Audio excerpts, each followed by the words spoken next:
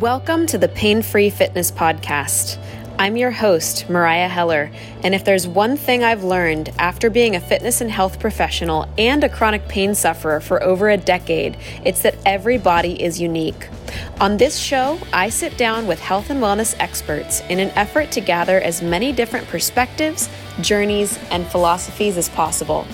Join me in cultivating a collective growth mindset and challenge yourself to take away just one key point from each episode that inspires you to think or behave differently. Have a pain-free day and enjoy this episode.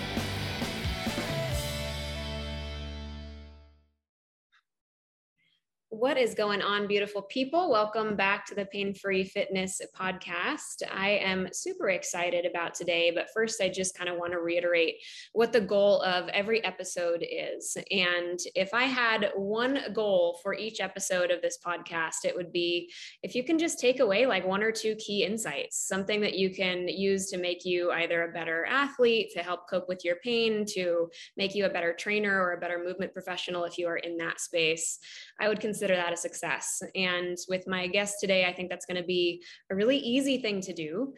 Dr. Ethan Kreiswirth, he earned his PhD in athletic training from the Rocky Mountain University of Health Professionals in Utah. And he is the director of education for RockTape Global. That is how I know him. RockTape develops and delivers worldwide curriculum and education. Really fantastic. If you are a movement professional, highly, highly recommend looking into those courses. And in the past, he's been a professor and program director for Rocky Mountain University and Concordia University, as well as CSU Dominguez Hills. And he also owns his own business. So he owns Kreiswirth Sports Medicine Systems, which oversees medical handling for Brazilian Jiu-Jitsu federations. And I think one of the things that I'm just really, really excited to have you on, one of the reasons is you're just such a good teacher, and I think you articulate things so well. So Ethan, Dr. K, welcome to the show. Wow, thank you so much. I appreciate that. And I will reiterate exactly what you said. I take a lot of continuing education as well. And of course, I teach it for a living. But if I could just take away one or two things from that class, not 50, if I take away 50, it was the wrong course for me. And I have to basically take it like 3 more times, right? That was like me when I first took SFMA, when it first came out like 10 years ago. I'm like, this is way too much information. And now if I take courses and it's all redundant, but it comes from a different voice at a different lens, then hey, yeah, I know that fits in well into this category, that fits in well in this category. Didn't know that at all. Cool. How can I basically decipher that information? I'm totally down with that. So 1 or 3 things, 1 or 2 things, definitely. 50 things, total loss. Completely like it was super redundant, then it didn't work either. So it really does have to fit that category. So thank you for the long drawn out bio. I know I had to plug that. I put that in, I think, where you pulled that from Google or RockTape or something. So yep, I Google stalked you and just kind of wrote down. I mean, it's longer than that too. There's like, you have just so many credentials, which is awesome, and just a lot of experience. And I have been curious about this for a while because I know that your background is super interesting. So I would love to just kind of hear about a little bit about your background and what brought you to do what you do today. Yeah, I'm super lucky to be where I'm at today. I'm a certified athletic trainer. And for those that don't know what that is, we actually do care and prevention of athletic injuries. We typically work with athletes, but now my profession has really broadened its scope. We can, auscultate lung sounds and talk about diabetes, as well as tape ankles prior to the football game. And that's such a broad spectrum that people don't even know what we do unless you're within this field. So clinically, I'm an athletic trainer. I got certified as an athletic trainer, which is a certification. It's a national certification, and it's recognized by the American Health Association medical boards in '94, I think. So I'm 52 now, so I'm getting up there, Maria. I'm really getting up there. So been around these parts for about 30 years or so. And you worked various things. So I worked, high schools, and then I worked colleges, as you read, and then I got to work some pro teams like minor league baseball, minor league hockey, and traveling with them. And then I worked with Olympic boxing in 2012. I got to travel with them. So that's the fun stuff. Is I'm an athlete, right? I'm a pseudo athlete, not a pro athlete. I'm this athlete who just can't be professional, right? Or even at a D1 level. So what do? You go with them in the support staff. And I did that. And then it got bored. I got bored. You can only evaluate so many knee and ankle injuries. And I got really overwhelmed. And I said, you know what? I'm going to go pursue a graduate terminal degree. I did my PhD at Rocky Mountain, and that got me into research and writing. And I still do a lot of that today. I've published on Brazilian Jiu-Jitsu injuries and the epidemiology of musculoskeletal injuries within that sport, because that is a very, very fast growing sport still today. I'm currently working on a manuscript right now with some other people on musculoskeletal injury in that sport, because I think the public needs to know if it's safe or not. So I continue to do research, but really my full time is RockTape and creating education for RockTape. And what's great about RockTape is RockTape comes from a totally different lens, right? It's not very mechanical. It's more neurosensory and biopsychosocial as far as how pain is construed and how we can treat it with our products. That's in a nutshell. Absolutely. Yeah. Yeah. And there's a couple of things that you said that I want to go back on. I think something I'm really curious about, because I got my start in the CrossFit space. Like, that's where I actually started my professional training and soft tissue career. And that was in 2008 or 2010. So I've seen an interesting development since then, but I worked with athletes in that space for a couple of years and have dabbled working with athletes since then. But I've actually discovered that it's not really my favorite demographic to work with. And I think, for me, I would love to know, like, what is your favorite thing about kind of working with that population that performs at that level? Or I guess, what was your favorite thing about it when you were doing it more regularly? Yeah, pros and cons there, right? So the pro is these people want to get back on the field, back on the ice, back on the mat, whatever sport you're working with. The con is they don't stop, right? So you almost, with all your education and knowledge, it gets down to, can you go? Can you go or can you not go? If you can't go, and that's really what it came down to. After years of assessing and evaluation, it would come down to, can you go? And not can you go at 50%, because every athlete's brain is more powerful than their body. They will push no matter what. But can you go at 85 to 90% that you're effective within that sport you're playing and you're effective for that coach? And that's where, myself as a support team member and the coach can evaluate. And I can say, sure, you can have your center midfielder, or you can have your fullback, or you can have this person on the mat, but they're only going to be 50%. And how good is that person at 50%? Are they better than your bench players? How can you direct a team around a person who's 50%? It doesn't work very well. So that's the way I think about the cons of working with athletes.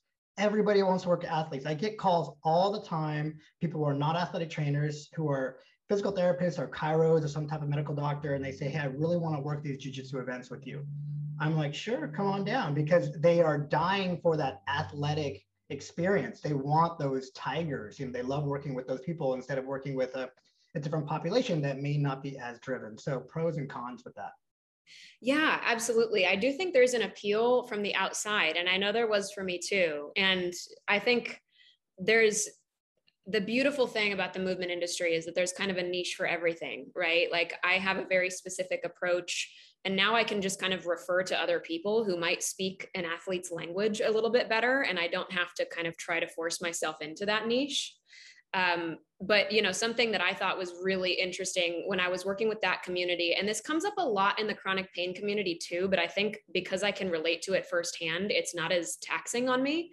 But there was a lot of psychological help, like, that I was offering, kind of on the side with the athletic community, because it is heartbreaking when you kind of lose the ability to do that thing that kind of defines you. So do you find that in your work as well, a lot of the psychological piece? Yeah, I mean, we talk a lot about that in RockTape is, if you look at the Venn diagram of understanding pain and the aspect of pain, mechanically is what's causing you pain, right? So that's in the mechanical. So a Venn diagram would be 3 circles that all intersect in the middle, right? So you have mechanical pain, then you have psychological pain, and then you have sociological issues. And if somebody is hurt acutely, let's say they tear their ACL or rupture something, or something's bad and they have an inflammation process, that's all the mechanical pain side. And we have to get through that 6 to 8 weeks or 3 months. But as that person continually sits out of their sport, that's a big sociological factor, or they sit out of CrossFit, or they sit out of jiu-jitsu, or they sit out of some sport. The sociological bubble becomes bigger and bigger and bigger, and the psychological bubble becomes bigger and bigger and bigger. So now the mechanical bubble is small, and psychosocial are much bigger. That can also drive pain as we continue to learn about pain. And now pain is also affective and emotional. It's a driver of pain. And what's interesting about pain is the longer you stay in pain, the more you'll develop these things called neurotags. And these neurotags are in your brain, and they develop information related to pain. So people will say, oh, pain is just in your brain. Well, there's a part of that that's true, but we still have to talk about the mechanical aspect. And if we can control the mechanical aspect of pain, then also get them through. So here's an example. When I was working with athletes, 100% of the time, I wouldn't just work them in the athletic training room. I would take them out to the field so they could be with the team. We would stretch with the team, even though they couldn't be with the team as far as full practice. I would still work with them when they're with the team. So sociologically, that helps, right? Psychologically, that definitely helps. So you integrate them and continue to integrate them and do things that they could be integrated in within their sport. Instead of the opposite would be keep them in the athletic training clinic, right? They're in the tub, they're on the ice, and they're with the quote injured people, and they don't want to be in that group. So learning how to integrate. And I know physical therapy offices do this very well now, where they'll have their workout gym, and in the PT office, this is more the high level athletic situations, but they'll have glass. So now they can see through what they're doing, right? So they're not so separate. So we need to learn how to integrate people that are in pain and can't play a full-time sport until we get them back to full-time sport. Yeah, definitely. And I would be interested to know kind of the similarities and differences here. So when I'm working with someone in a group setting and they have some kind of a chronic issue and they are not a competitive athlete, because I don't really work with that demographic, for me, it feels like there's a lot of hope there, because there is always something else that we can do that at the very least keeps them moving. And if they're in some kind of a major flare up, then there's always something that we can do that at least kind of keeps them feeling like they've made some kind of progress that day. But I feel like with the athlete community, there's a lot more weight and a lot more pressure, like you said, on being able to perform a specific thing, as opposed to just saying, well, let's figure out all the other options that we can work with. So how do you deal with that? Or how do you recommend kind of new movement professionals deal with that dilemma? Yeah, that's really hard. I mean, like I said, integrating them in with the sport or the team, even though they're fully injured, it needs to be paramount, right? Because psychosocially, that's going to be effective for them. Yeah. But like you said, there should be, for every progression, there should be a regression. Yeah. So the most minimal regression would be laying on your back or stomach and breathing, right? So there's your minimal regression, and it can only go up from there. So what else can they do? Can they be involved in warm-ups? If they can't be involved in warm-ups, can you take gravity out? And now they can be involved in warm-ups, but they're just not standing on 2 feet. They're doing something else that maybe similar to warm-ups. So you have to be creative. You really do have to be creative. So working with the athlete is tough, because I'm an athlete myself. I just ruptured my biceps tendon. What was that, about 3 weeks ago, right? And now I can't do jiu-jitsu, although I'm going tonight, right? So I spent 1 week being in a sling, and now, I'm so functional that I can do some stuff in jiu-jitsu. So I put my hand in the belt, and so that hand is nullified, and now I can just play with this arm. So you have to be creative on what you can do, and you have to be willing. That's the biggest thing, is athlete versus non-athlete. A lot of non-athletes are not willing, whereas a lot of athletes are over willing. So there's kind of that contrast I talked about before. And you, as the clinician or the person interpreting the exercise, need to know where that line is and how far you can push them or how far you have to push them. So it's kind of a constant yin and yang on where you're going to position your patient and your athlete. Definitely. Yeah, definitely. I've talked about that a little bit before, about how I think all of us tend to get people that are on opposite ends of the spectrum. It's very rare that you have someone, and I don't think any of us are truly balanced either, but it's very rare that you have someone that just kind of walks a really perfect kind of moderate line. I have had a couple of those, but it's rare. And it's usually, okay, this is someone who I can just tell from my initial assessment with them that I'm going to have to continue to pull them back a little bit in a way that doesn't make them distrust me. And then there's, the other side of it, and they might be just totally discouraged. And, we see this a lot, maybe with more of our chronic pain or people that are acutely injured, maybe for the first time. I see this a lot where they just think that they have no options. And they're like, well, I'll start moving once my back starts to feel better, Yep. And Yep. that's not a good mindset. I have a few of those patients right now. So I treat part-time out of my house. Yeah. And I have a few of those patients where once something hurts, they think that everything can be shut down. But, if one appendage hurts, you have three other appendages and, your central spinal engine, your core, to do a lot of your work. You still can work out very well, just have to be careful on the one appendage. If it's your low back, I understand that, but, regressing to dead bugs and, breathing and crawling or things, just the things to gain their safety. And I think that's the biggest thing, is learning that these patients can feel safe, because we know there's relationships with feeling safe, right, in your brain, and being able to move better and freer and more, just more flowing. And when you don't feel safe, then you tend to want to hold on and grasp, and even muscles will tend to contract or stay in spasm. And it's just the idea of feeling safe. So a lot of people talk about feeling safe and, explain pain, which you can never have a pain conversation without quoting Butler and Mosley out of, the physiotherapist out of Australia, talking about feeling safe, right, in the lower centers of your brain. So it's really, really important. And if people can start there and understand why they're having pain, and even understand what pain is a great start. So sometimes it may just start with some video education. Here is a video regarding how people experience pain. It's a 5-minute video, and there's a plethora of them on YouTube. It could start there, and that could really break down so many misnomers and myths that they've had from a lifetime, right? Of parents telling them what pain is, right? Or some practitioners telling them what pain is. But breaking down those barriers and educating your patient is the start. So even before you get them on their back and breathe and try to have them relax, maybe they just get educated on a one sheet, right? They like reading, or a short 5-minute video. There's so many of them out there to explain pain now.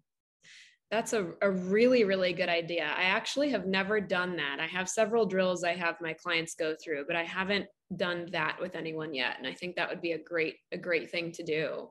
Yeah. Well, how many times, let me ask you, how many times have people contacted you and asked you about this body part or this injury, or what can I do for this, right? Those 5-second things that would add up to $50 million by now, and you keep on giving out free education. So I have 5 things that are just like, click here, go here, and you understand this concept, and then we can work together. Or, you also have to value yourself, right?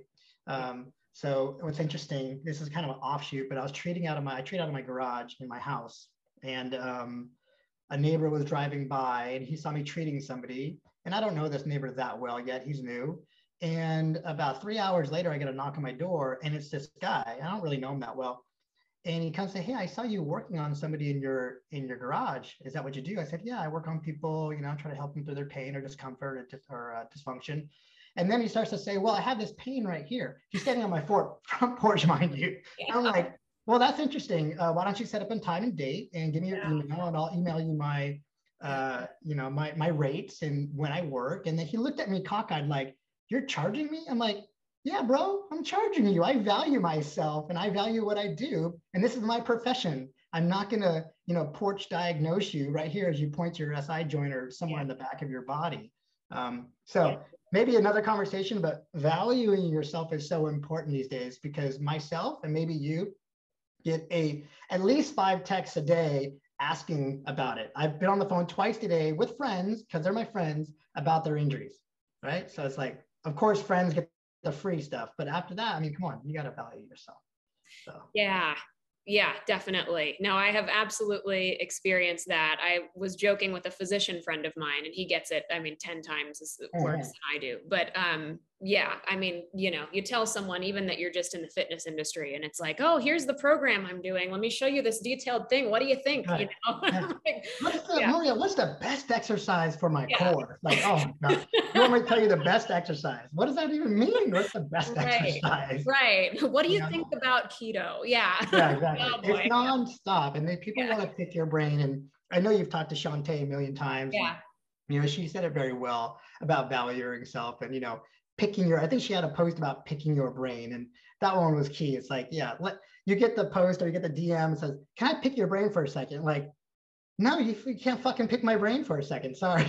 You don't say it like that, but it's like, where Yeah. does it stop? Where Right. does it stop? So, Absolutely. Yeah. No, I totally agree. And if you are a movement professional or even just like a new trainer listening to this, I think that's really important. And so just jot that down, guys. If that's the one takeaway, that's a good yeah, thing. right. So I don't want to be mean, but Yeah. maybe you offer something. I mean, I know I need information from other people too. So, Yeah.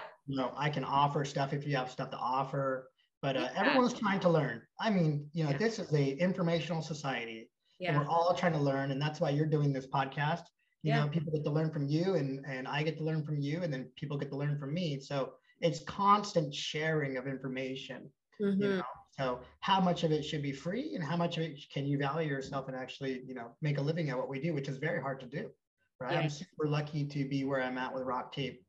And I didn't even finish that story, but, after years of working as an athletic trainer, I just finished my PhD with who was the director of education, which is a position I'm in now, and said, hey, we're starting this education thing with a company called Rock Tape. Are you interested? And I said, well, I'll sit in and listen to what you have to say. And that's how it kind of all started. Now I sit in that position. So it is about knowing people and, reaching out and, with social media, you can reach out and be friends with some of the people who you love to follow, and have conversations with them.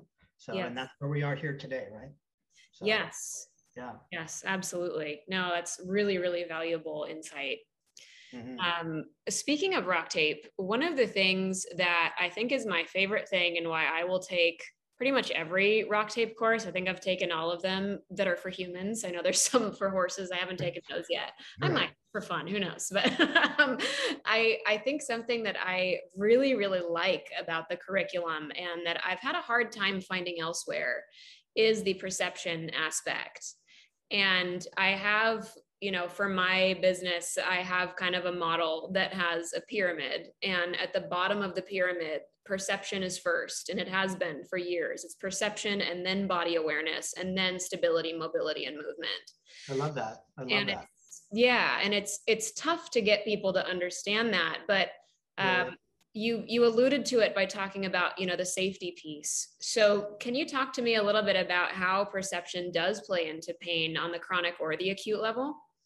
Yeah, I would say, there's all these, I'll call them satellite systems of your body. I mean, in Rock Tape, we talk about skin being one satellite system, meaning that what you feel, even the aura, if people can't see me, I'm rubbing my hand over my forearm right now with space. I can sense that, right? Just from even barely touching body hair or not. But that body awareness and body space is big. But your biggest satellite system is your eyes. And, what comes in visually, if you have vision, can change all your perceptions in the world, right?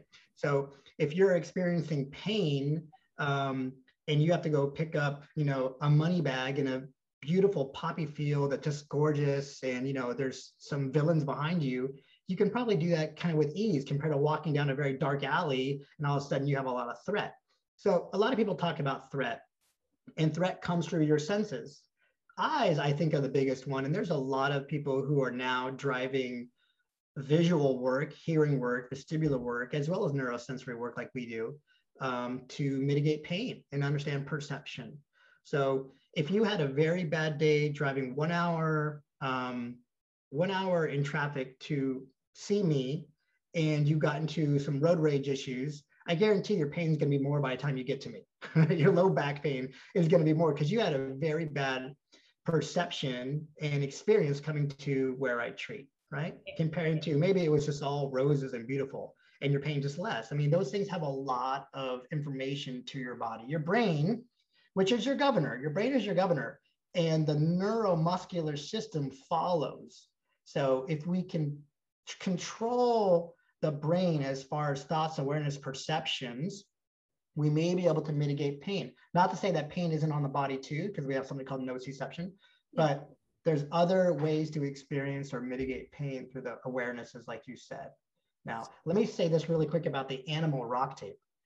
If you can have an outcome with tape or tools on a horse, and that horse changes its position, posture, and gait, then I'm throwing down the microphone, right? Yeah. And Wendy Cohen, I think Wendy Cohen, one of our rock tape instructors for the animal equine, will show you she can change her horse's gait based on the way she throws her tool down on them or tape. Now that's just crazy, right? Because as humans, we want to believe, right? So that helps with the outcome. That definitely helps. If you say I'm a good instructor and you buy into my thought process, then the outcome is going to be favorable typically, right? Whereas if I was a jerk and you just didn't understand it and you were there for a taping class, this stuff is not going to work. So it really is the buy-in, right? And that buy-in comes in through all your interpretation, all your senses. Yeah. So, yeah. No, I mean, it's huge. And I think I'm really excited about the direction that research is going. And I hope more and more people adopt it. And something that I'd like to explain to a lot of my clients, especially if they're stuck in somewhat of a disaster mindset, is, if I have two clients that come to me and they have the exact same injury, let's just say physically everything's exactly the same, and one person is focused on all of the things that they've lost. I can't do this anymore. I used to love to do this. I can't do that. All I can do is lay down, all of this stuff, right? It's terrible. But then client B is, okay, yeah, my knee hurts. Like I can do all these other things. And just kind of the way that they talk about it, I would bet one person is feeling physically a higher level of pain than the other. And it's whoever kind of is talking more negatively about it. Do you feel like that is still kind of an accurate assessment? And is that something you see in your practice? Oh yeah, for sure. I mean, I'll just go to my son, he's 10 years old. I can't really treat him that well, but he has some anxious issues, right? So that may, give him negative thoughts. So we'll just work on breathing. And, because he doesn't understand the concept of breathing, when he was younger, I would put like a little matchbox car on his stomach, right? And I say, I want you to bring the matchbox car as high as possible. Then I want you to breathe out and bring that matchbox car down as low as you can, then bring it back up. Now push it up fast and push it down slow. But that's all aspects on just trying to decrease anxiety, which would decrease his negative thoughts because he has a lot of negative thoughts. That's the same for adults. Adults have those negative thoughts. And I think we need to find out, what is the goal? If your patient comes in and they're a golfer and their goal is to rotate without any pain, well, then we need to start, that's the goal. So how can we now take that apart, and not mechanically, but we take that apart and we put them on the ground and we start doing some treatment on the ground in rotation, right? And then we put them in quadruped and then we treat them with tape tools, pods, cups, whatever you want to do in rotation. And you tell them, say, look, we are rotating because that is the main goal, the main variable of golf. We are rotating right now. Let's call him Jeff. We're rotating, Jeff. So we give him safety and we give him positive thought as we're treating rotation just without any gravity. And we slowly build him up from there. And then we're still treating in rotation as we get him to just being bipedal. Yeah. So, and that's the aspect of progressing. And then if we have any discomfort, and I don't even use the word pain, I'll say discomfort, because pain is just gained such a negative term, and the term chronic pain, right? So you change that term to persistent pain, and you take away terms like homework. And I say, did you do your fun? Did you have fun this week? Which means, did you do your homework this week? So you start taking away the nomenclature and the words that tend to ping, negative thought processes. And we do stuff like that, right? Progress to regress, change the nomenclature, focus on what's positive. But there's going to be those days when the person's in complete pain. So what do? We may just kibosh it all. And that happens. That happens. So the people that post on, Instagram that say they took this guy who couldn't move his leg to now he's playing basketball the same day, who knows what's going on there? We can't base our clients on that stuff. And we see that all the time. People only post their wins, right? Yeah. And I've definitely questioned my ability of being a clinician a million times over. Like, gosh, am I giving this guy any justice, or am I really helping this person? And sometimes it's just talking to them that helps them to get them through, you know? Yeah. It may just be a light, PNF day, or light activation day. It may just be a breathing day, Yeah. Those days happen. Yeah. Absolutely. Yeah. No, I mean, that's really exactly how I work. And I think part of how I developed the system of kind of, I don't like to use regression. I also don't like to use modification. I like to say enhancement because it just makes me feel better, speaking of language, just like you're talking about. But the way I've kind of developed those enhancements is because I have Ehlers-Danlos syndrome, and it took me about 12 years from the onset of symptoms to get diagnosed. And it's a very interesting disorder, like, especially for the type that I have. It's like sometimes you feel somewhat normal, and then you've got these 10-day flare-ups sometimes where you can't even, look up. Like, I have to look down at my feet for like days at a time because it's just painful, But there was something about getting the diagnosis of Ehlers-Danlos, and I know this sounds weird, but it was actually a huge relief because I recognized that part of the reason I felt so negatively about my pain was that I was expecting to wake up every day and feel different. Like, I was just expecting for it to go away one day. And then when I got the diagnosis, it was like, oh, like, this is just something I have to work with. So you start to develop those coping mechanisms and working on, 90-90 breathing or whatever it is on those days when I can't really move that well. And yeah, it's hugely. Would it be, and could it have been that now you have a diagnosis? Now I understand where I'm starting from. Now I can reach out to other people who have the condition, support, sociological, right, changes, right? Now I have a foundation of how I can get better. And that's good. Instead of being an N of one, being in the dark and not really knowing why I feel this way, which is very alone, which is very threatening. So it all seems to play in the part of the biopsychosocial pain. And some people just don't like to talk about biopsychosocial pain. They just can't believe it. And then there's people who only talk about biopsychosocial pain. So I always put myself in the middle. I'm very centrist in everything in life, from politics to religion to my professionality. But it's very in the center. So it's hard to understand, but I think if you give yourself a window of being on both ends of the spectrum, you can be positive and definitely have some outcomes with the patient. Absolutely. Yeah. And I know we're running kind of short on time, but I have kind of one other question that I want to ask you before we get into some more of the rapid fire stuff. But I was just kind of curious. It seems like there has been, especially in the last few years, I think kind of the Jocko Willink and David Goggins and, Matt Scarfo, who I had on the show, some other people like that, who very much feel that pain really doesn't matter. I mean, at least that's what they project to the world. Do you have any kind of thoughts on that stance? I think it's interesting, but what do you think about it? An N of one. I get that question all the time. Okay. An N of one, meaning that they are the outlier. Yeah. So I read David's book, great book. I found it very motivating. I think like him. I'm not at his level.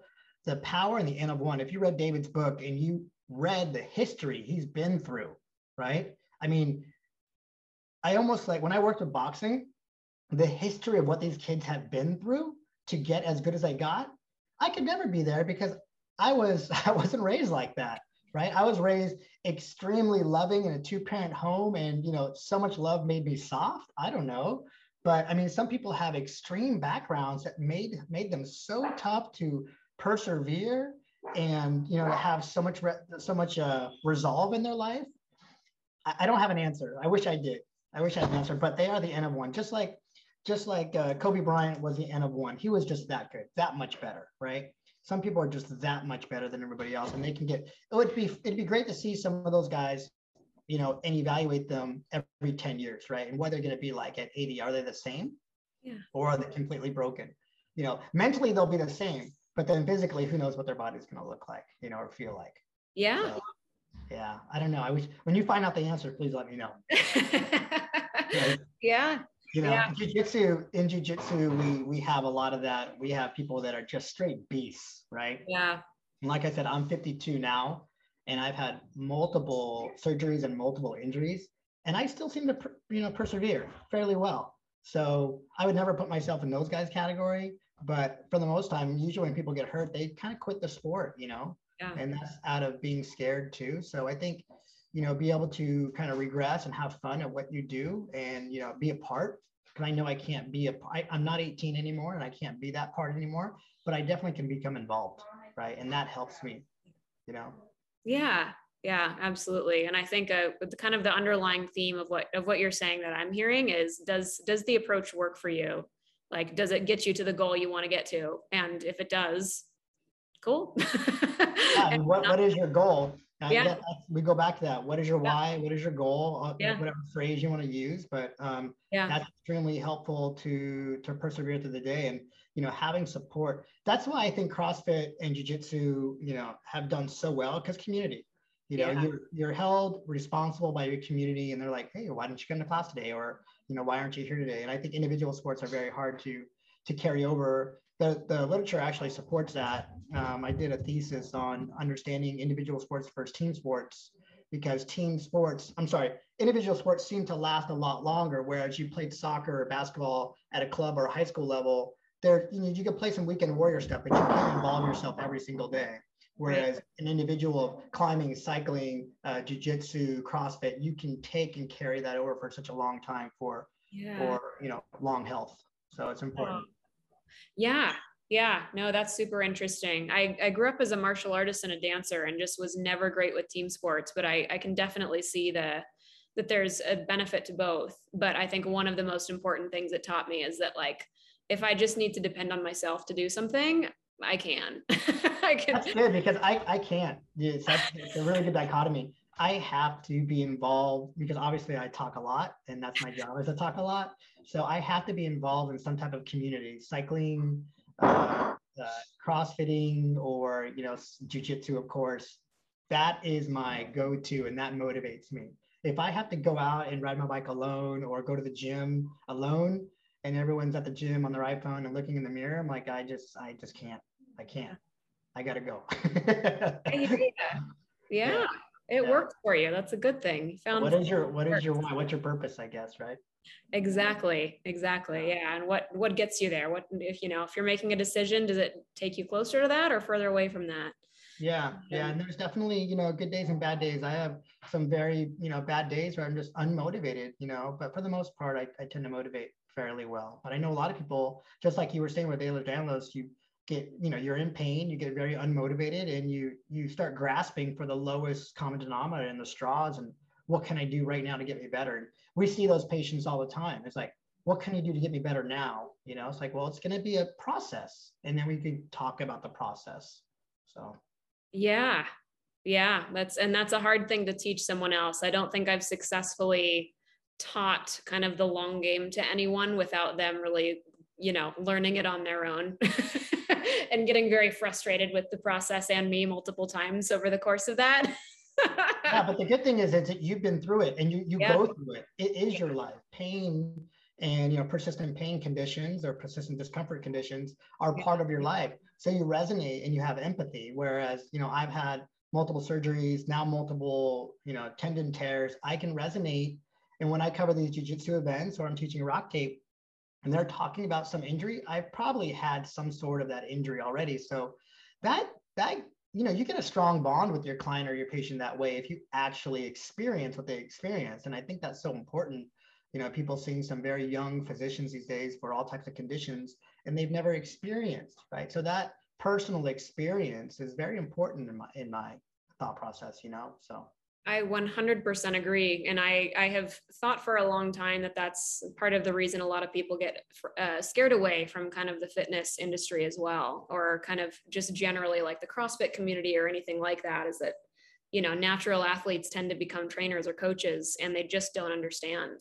And once you have an experience like that, where someone just doesn't empathize with you at all and you're in pain, it's really tough to go back into that environment. Yeah, and you tend to go to the clinician who may not know as much potentially, or maybe not have all the big degrees, but they've been through it. And that's so big right there. So I don't care if you have a PhD or you're a doctor or you're a physical therapist, a chiro. If you've been through it, then I want to talk to you, right? I just was talking to somebody with this ruptured bicep who's an athlete who I've treated on the mats before at big jiu-jitsu tournaments. He's not any type of clinician or a body worker, but he's been through a lot of the injuries I have, and he's close to my same age. Yeah. I talk to him more than I talk to my other clinical friends because they've been through it, you know. Yeah. So patient values or personal values they're strong. They're strong, and I think now, you know, everyone's treating in some manner, right? And there's a lot of people who look down upon that. Like they may look down upon you for being a massage therapist, and they may look down upon me because only an athletic trainer, you know, compared to a DPT or a chiropractor or a medical doctor. Yeah. But I tell you what, if you can resonate with that person, right, and you can talk to them and talk their language, they will trust you, and that's the start. That's definitely the start. Mm. Yeah, yeah, that's huge. So before we get into four more kind of main questions that I have, the rapid fire questions, I do want to just ask you, where can people find you online? And do you have anything that you're, you know, promoting at the moment? Yeah, so I am with RockTape. So you can just email me at Ethan, ETHAN at rocktape.com. Those are, you know, if you have questions, and I'll try to get back with you. My social media is it's like a hodgepodge of family, dogs, bike riding, jiu-jitsu, and sports medicine. So I'm definitely not one of the biggest social media guys on our RockTape team compared to, you know, Tim and Shantae and all these people, but you can find me at Dr. Kreiswirth. So Dr. Krei, and my name should pop up. So Dr. Kreiswirth. I should change that because no one knows how to find that. I keep my Facebook stuff for family typically. So with, you know, Instagram is like the show off channel. So I post there once in a while. Yeah. As far as my LLC, that's called Kreiswirth Sports Medicine. So I direct large athletic training groups or sports medicine groups to cover a very large jiu-jitsu tournament. So jiu-jitsu, like I said, has been one of the fastest growing sports over the last 10 years, just with a huge increase in viewership as well as people wanting to participate in the sport. So I used to cover these events in the late 90s as an athlete myself and cover the events and just trade, you know, my services for registration fees to fight. Now we cover these events there. You know, we have one or two events a month all across the nation where I'm always looking for athletic trainers. So if you have questions about that and want to work and you hold the right credentials, then we can look into that too. So you can find me somewhere on Facebook too at Ethan Kreiswirth. That's amazing. Yeah. And highly recommend if you're an athletic trainer listening.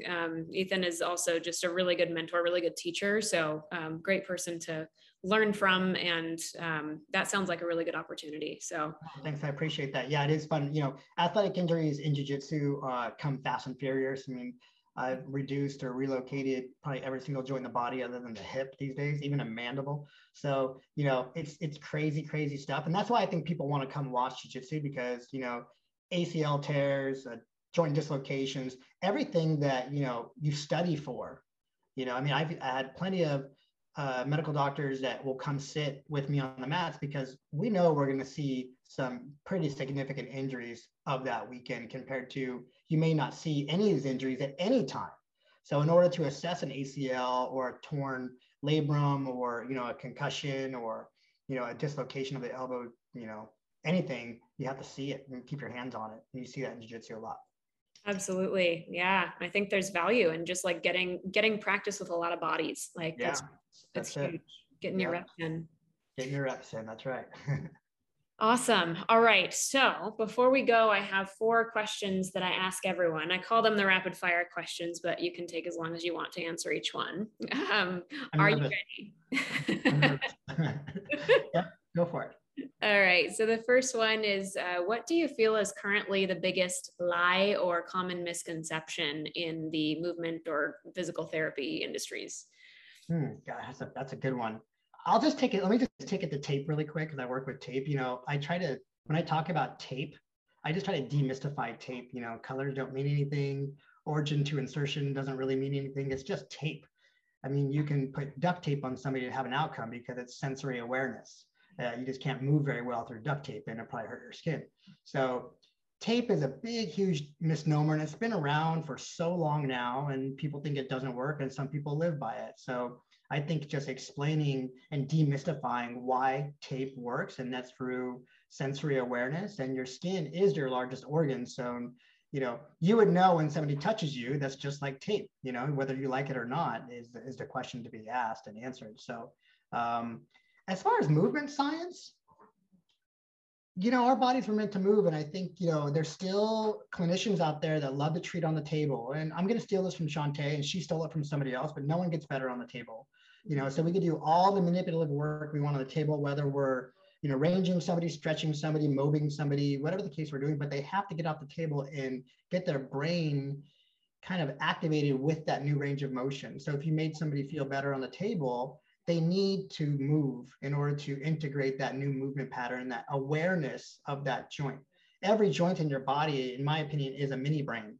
So if I gained range in your hip, right, or somewhere in your lumbopelvic area, you need to get off the table, whether it's on the floor, and then work your way up and do a lot of the movement patterns to integrate that newfound range of motion. I think that's really important. Whereas people still treat on the table, stay on the table, then they get off the table and they go home, right? And maybe they experience some discomfort because they didn't really integrate the mind-body connection. So I think that's important. So. Yeah, no, absolutely. That concept is one of the main reasons I stopped performing manual therapy on people. First I kind of started to learn more about rock tape, and I have the combination of trainer and manual therapist, so I can do quite a bit with people. But I started to learn that I could do an hour of like the deepest deep tissue ever on someone, or I could do maybe some light feathering or some tape, or, we could take them through just like some movement that maybe they weren't used to and get pretty much the same results and maybe even better. And, there's a little bit of, there's definitely kind of a learning experience in that. It's like, all right, this means a lot. This is important. Yeah, I think it all has its place, deep tissue or soft tissue all has its place. And it also depends on the client you're working with, I always tell people this too, is people say, how much soft tissue should you do, or how much stretching should you do? And, I always give the patient a little bit of what they want, because that's buy-in, right? Because I've had plenty of time people come in when I worked in an office and you would tell me what to do and I wouldn't do any of it, and I may not have the outcomes because they needed that buy-in. So you give them a little bit of what you want, and the majority is what you think they need. And I think that creates a really good bond right there. Because if you just say no to their needs, even though it may be wrong, you can still kind of do a little bit of what they want, and that helps with the buy-in aspect. Yeah, absolutely. You don't want to make them feel like whatever they are wanting is the wrong thing, or they're stupid for wanting that, or and that happens all the time, right? Yeah. That happens all the time. Yeah. So you need to listen, right? Listening to your patients is important. Absolutely. Yeah. What was the best advice you ever received regarding your fitness or wellness? Best advice, take it slow, and I'm not very good at that. I'm definitely, addicted to exercise, and whether it's a good or bad addiction, but it's a big addiction, and I'm not very good at taking time off. When I turned 50, I took a lot of blood work and talked to my physiologist, who is a very well-known guy that works with NASA and Red Bull, and he really knows his stuff. And he said, Ethan, you are going to be more fit if you just don't do intensity every day. And I don't know how to do that.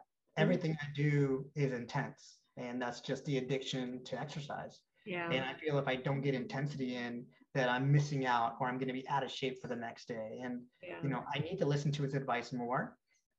Because I'm not a pro athlete, I'm just a guy who loves to exercise really hard, and I do have my personal goals, but I need to listen to that more, because the older I get, the more injuries come, and age is a risk factor, so I need to pay attention, not just for tissue injuries, but basically for my nervous system. That intensity doesn't need to be met every single day. Absolutely. Yeah, that's a hard lesson to learn too. I don't think I would have learned it if I didn't have to, but it's really tough. Yeah, taking 2 days off is like, what? No way. Take 2 days off? Yeah. And even with this, busted bicep, I took a week off, Yeah. where normally this would be a 3 month injury. I'm, finding other things to do, right? I'll Yeah. always find a way. I'll always find a way. But, taking, a week off, was a lot for me. Was a lot Yeah. for me. Maybe it would have been benefited more if I took more time off. Sure. Sure. All right. What's something that you used to preach to your, I don't know, patients, clients, trainees that you no longer advocate for? Sheesh. That's everything, right? So Yep. the older I get, the less I know. So Yeah. when I went back to my studies and completed my terminal degree, I was questioned on I questioned myself on everything. I had to relearn so much stuff on, the mechanical in the brain, right? It's like learning about the brain and the nervous system really changed up so many things on how I treat and how I treat myself now, and the way I feel injuries and the way I, assess other people in their injuries. So, you know, less is more. We use that a lot in Rock Tape. Is, as an athletic trainer, I would, drag bodies across the table and I would drive my elbows into everybody. And, if that patient got off the table and there was the whole table was filled with sweat, I was so proud of myself for kicking his ass on the table. Look what I did to you, right? I made you sweat. And now I know that that was just a heavy, heavy over treatment, and their nervous system basically couldn't handle what I was doing to them. So watching them sweat, looking in their eyes, and driving my hand so deep into them that they scream and yell. And I thought that was a treatment, right? And now we know that that's not the treatment, where less could be more, and getting better outcomes. So that took years. Yeah. And it still takes years. It still takes time, because you have patients that want to drive the clinical practice. Like, Ethan, can you just put your elbow in my butt right here? Just drive it in their heart. It's like, I could. I definitely could, but can we try some of these other alternative things and see if we get the same outcome? So Absolutely. Yeah, absolutely. It's tough to break that too. If you tie the outcome to that thing instead of, seeing the outcome as the outcome, I think that's a big problem for people. yeah, it takes a lot to learn, and that's still taught today, right? And maybe there's a space for that at times, but most clinical practice degrees teach some pretty invasive stuff as far as hands, and there may be a space for it, but they still aren't talking a lot about the nervous system and how it reacts to injury and treatment, So hopefully, over time it will, at least within this country. Right. I think so. I think Rock Tape is doing a good job at making some strides toward that. All right, last question. What is your favorite quote and why? Geez. Okay, I'm going to quote somebody who's not very well liked, Lance Armstrong. Okay. Um, you know, pain is temporary, quitting is forever. So, I love to ride bikes, and I know riding bikes uphill and riding bikes fast with groups is extremely uncomfortable. And, you just got to know how to channel that kind of sweet pain versus bitter pain. And, when you exercise, there's both. There's sweet pain that you can tolerate, and then there's bitter pain that you're actually getting hurt, and trying to decipher that. But I'm not much of a quitter. It's very hard for me to quit, and maybe I should at certain times, but I try to teach that and instill that in my children, that, quitting is not really an option, for the most part. Just see it through. It doesn't need to be painful, but just see it through, right? Getting that persistency in life. So pain is temporary, quitting is forever. Lance Armstrong, yes, a failed doper in cycling, but won 7 tours, while everyone else doped too. So Yes, he he, did. he, uh, Did some he, good he things. yeah, he's a jackass, right? I mean, if you listen to his podcast, which I do, he's still a jackass, but he has some good stuff in there, right? So. And what I heard from that quote as well, and just something I think that's important to point out, is that there's a lot of different ways not to quit too. To me, the definition of quitting is just not doing anything that moves me forward in any way. And so it doesn't necessarily mean you have to push through that thing, but, figure out something that makes you feel successful. I love that. Yeah, there's always alternatives. I love that. Yeah. Yeah. Well, this was awesome. I wish I have so many more questions for you, but we're out of time. So thank you so much for coming on the show, and I really appreciate it. We will link up all of your social media and website and everything in the show notes. And thank you for coming and hanging out with me today. That was fun. I appreciate your time. Thanks. Of course. All right. All right, guys, have a pain-free day and we will see you next time. Thank you so much for listening today. I'd really appreciate it if you could like, subscribe, and leave a review on the podcast so that more people can hear us in the future. Have a pain-free day.